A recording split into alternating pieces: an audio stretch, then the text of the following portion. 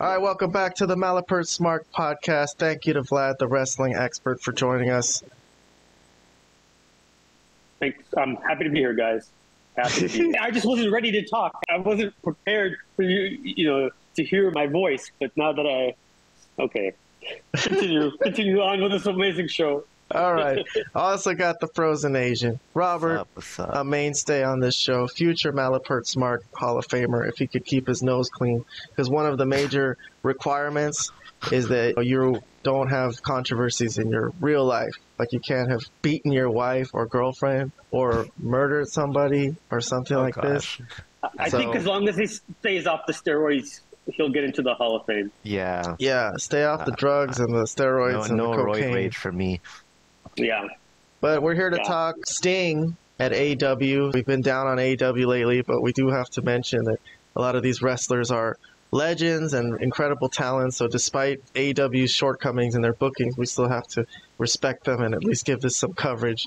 We haven't talked much about Sting in recent weeks, but we got news that AEW Revolution will be his final show. The pay-per-view, he's going to retire. So we've been doing the Sting farewell tour basically for the past few months. He's been getting matches here and there, tag team matches and such with Darby. As of the recording, we're recording this on January 12th, but a couple days ago on Dynamite, Takeshita and Hobbs from Don Callis' family. All right. Correct. So I didn't see this yet, so this will be like a fresh thing for me, but Vlad told me there was a insane bump at the end of this, that Sting took a wild bump and he got hurt, or it looked like he got hurt. It was just that he got hurt. It wasn't that. Yeah, it looks like he just landed wrong on his head. All right. Well, let's take a look at it. Is this towards the end of the match, Vlad? Let's see. It was, literally the end of the match. Yeah. The very end. Yeah. Why is it's Ric like Flair? Ric Flair does some chops and. Oh, okay. And so he's involved physically. You probably could run it here. Yeah, this is fine right here. This has been the most jeopardy we've seen Sting in the entire time he's been here in AEW. I think you're right. He might not make it to Greensboro. Well, what the hell's Hobbs going to do? Man, we're always a little scared when they're doing some weird thing like this with Sting. I mean, we have one segment on our channel. Sting did 2 insane spots in 4 days that almost killed him. We might start running a playlist about crazy, daring Sting moments from AEW where he almost kills himself. But also, because his retirement's coming up and he's guaranteeing that that's his last day, shouldn't he be careful enough to at least make it to that day and not... I was going to bring that up. Okay. Absolutely. Let's see what happened. Those tables. Hobbs carried Sting on his back all the way. They're on some What the fuck? He did a scorpion death drop off like a 10-foot high stage. Off a stage onto a table, but yeah. He landed on the floor, basically. All right, let's see it again. Let's rewind this. I think later they show better replay. You don't have the best angle here. It's too high up. Why would you do that? Jesus, Sting is crazy. Yeah, man, that was a pretty dangerous looking spot. Let's forward to the replay. Ric Flair checking on Sting. Dude, that's gotta do something too. He looks screwed up. Yeah, well, he landed on his head. Even your back, dude, like his spine. Well, yeah, that too. So what happened? They won the match? Yeah. Yeah. Because it was a weak pin, but it was still a pin. Oh, it was a falls count anywhere type of thing? Yeah, this is a tornado. Yeah, you missed the pin part. Yeah, I didn't notice that. Yeah, he was all fucked up and he... All right then. Well, there was a surprise at the end of this, I gather. So I haven't seen this yet, but I'm just gonna skip forward to it because supposedly the people who are gonna challenge Sting for his final Revolution match, they're gonna present themselves here. Look to America here because March 3rd is rapidly approaching. It's your last match. It's at Revolution at Greensboro. Ticket sales are through the roof. Fans will be watching on pay-per-view, but I have one question. For your final match, who will your opponent be? Oh, so they ask him straight up. Oh, they got a pop. They got a little pop. There were some people screaming, and they heard the Young Bucks music come out. They are at Daly's place, though, the home of AEW. Are those real cheers? I have no idea. In a number Anything's possible. of weeks and since And here come the Young Bucks. dressed incredibly douchey. They both have douchebag mustaches. I would call them 70s porn star mustaching almost. For his final match. What is that hat called that It's not a bad idea. Matt Jackson's wearing on the left?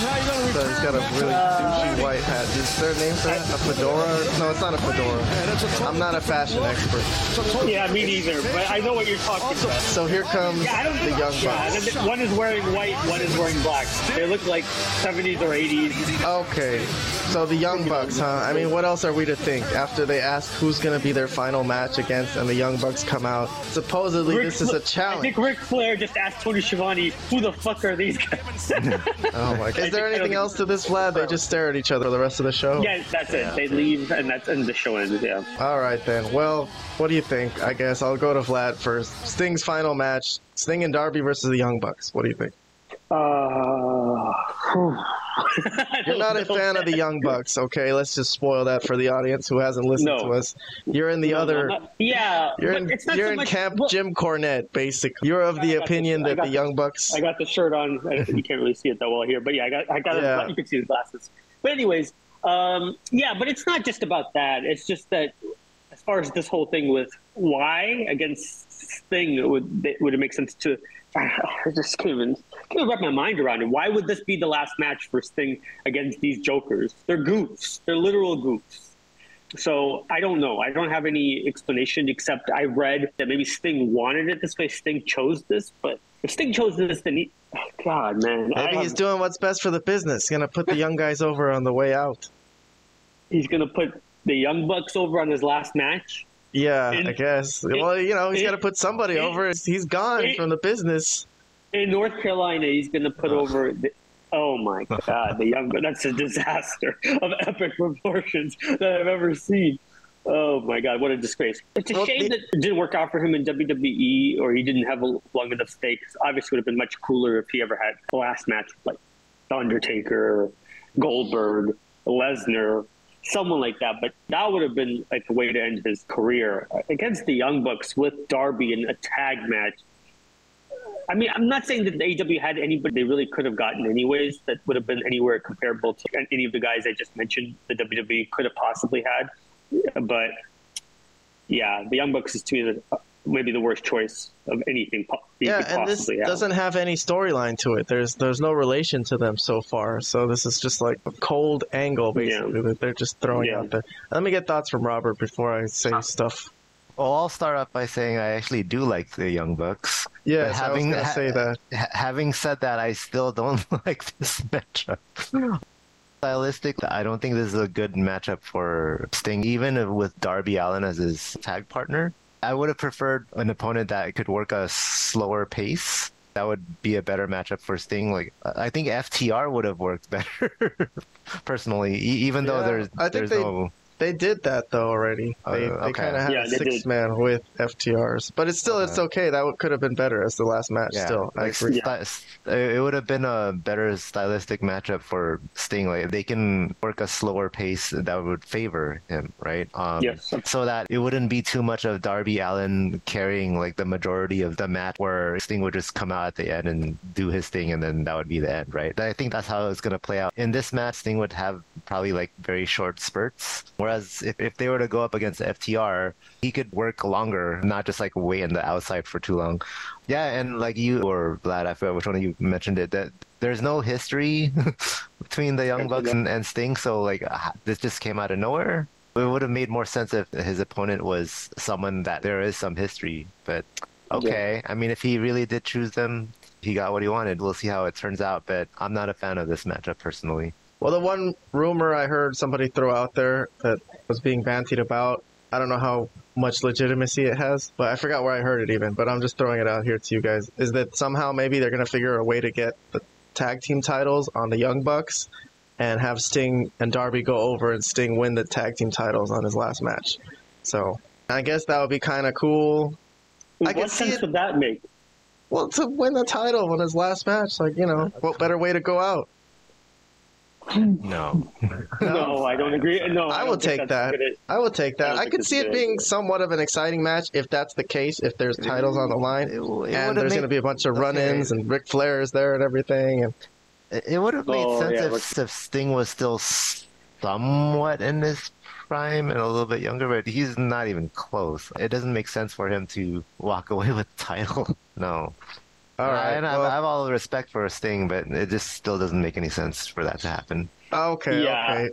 I'm going to put a pin in that then, I guess. I don't know what more we could say. It's just slight disappointment from you two. I'm sorry if there's any Young Bucks fans out there listening, because I know some portion of the AEW fans are big Young Bucks fans. And so if you're watching this and you're disappointed in our show and you're not going to subscribe now, tough.